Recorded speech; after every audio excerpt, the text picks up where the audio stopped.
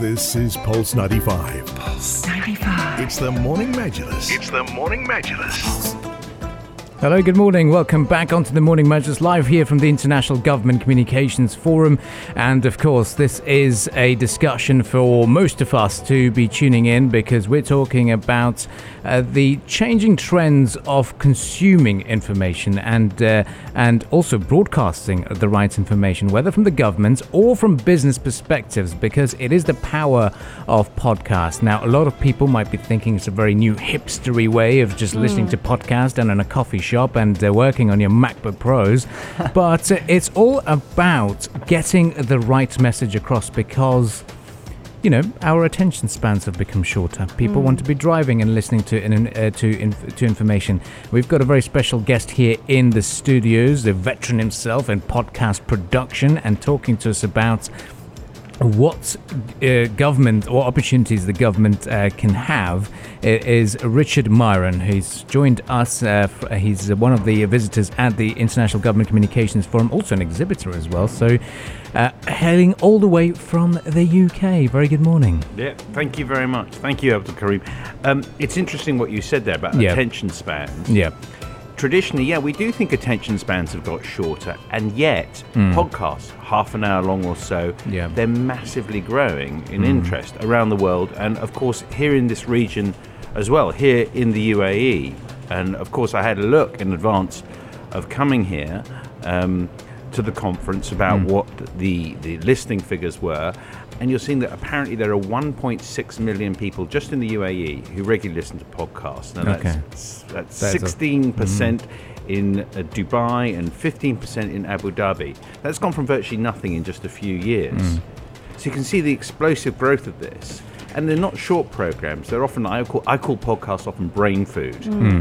And they are drawing people in because they're delivering content to them on demand. I mean, we watch things on Amazon, on Netflix and elsewhere, so it's on demand and also relevant to you. So if you happen to be interested in, for the sake of argument, baseball or cricket or whatever it happens to be, you can find a program that is about that, possibly in the Gulf. It's all about finding the type of programming, the niche programming that suits you. And I think that partly goes to explain the explosive growth of podcasts.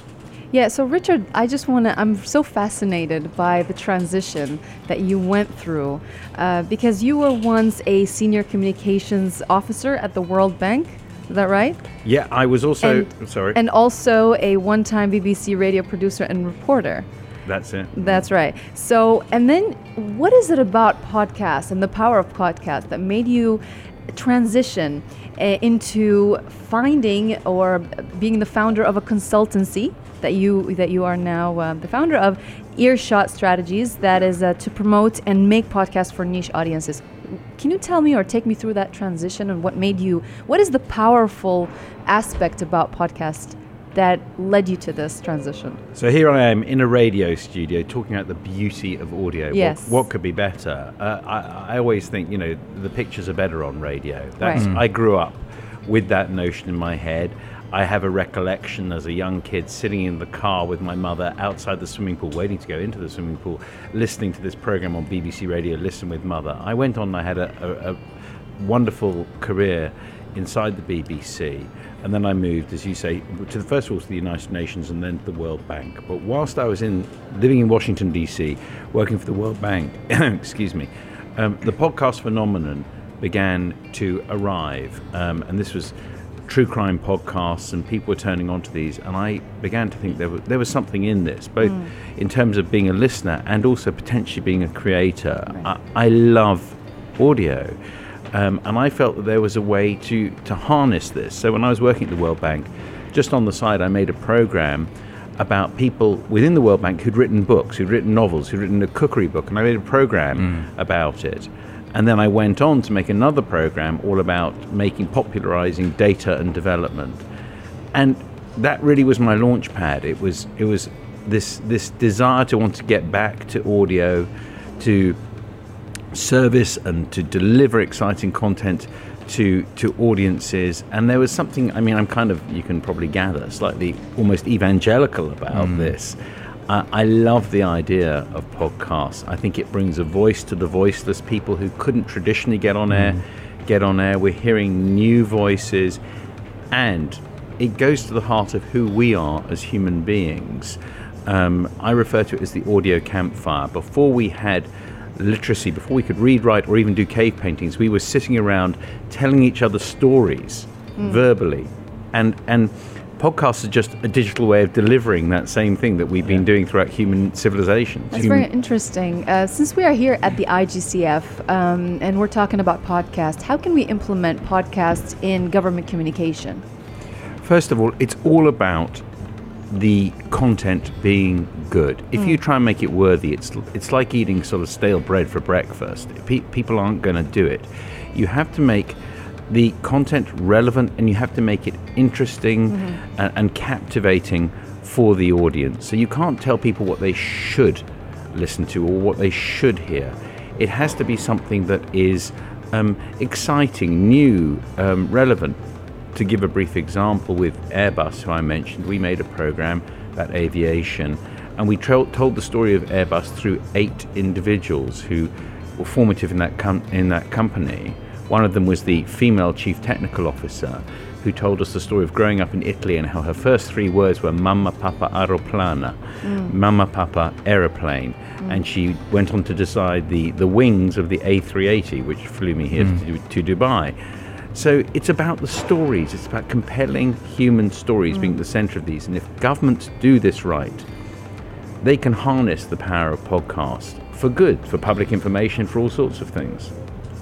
Yeah, and it's quite interesting looking at the picture here in the United States for podcasts, because it seems like we're inundated with podcasts almost. It seems like everybody's got a podcast at some point.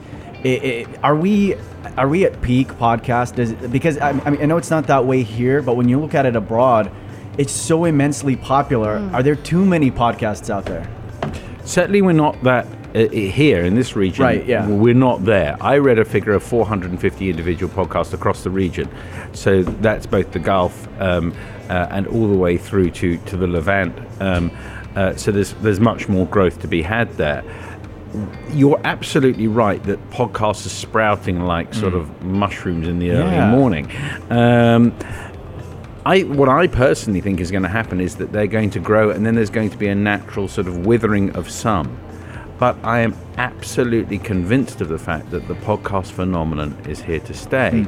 And one important reason, apart from the thing I said about storytelling, is that it's the only form of media that you can consume when you're doing something else. I always say to people that please don't try and watch a video as you're driving on the highway. You can listen to a podcast. I listen to my podcast while I'm jogging, while I'm walking the dog, while I'm driving my kids to soccer games. It fits in. With your lifestyle in many ways. And if you deliver the content on your phone and you listen to it through headphones, it will grow, but it is going to grow explosively, and then I think there will be a natural whittling process. It's also quite interesting, the subject matter that it tends to be popular when it comes to podcasts. You brought up true crime podcasts. Those are extremely popular. They're everywhere.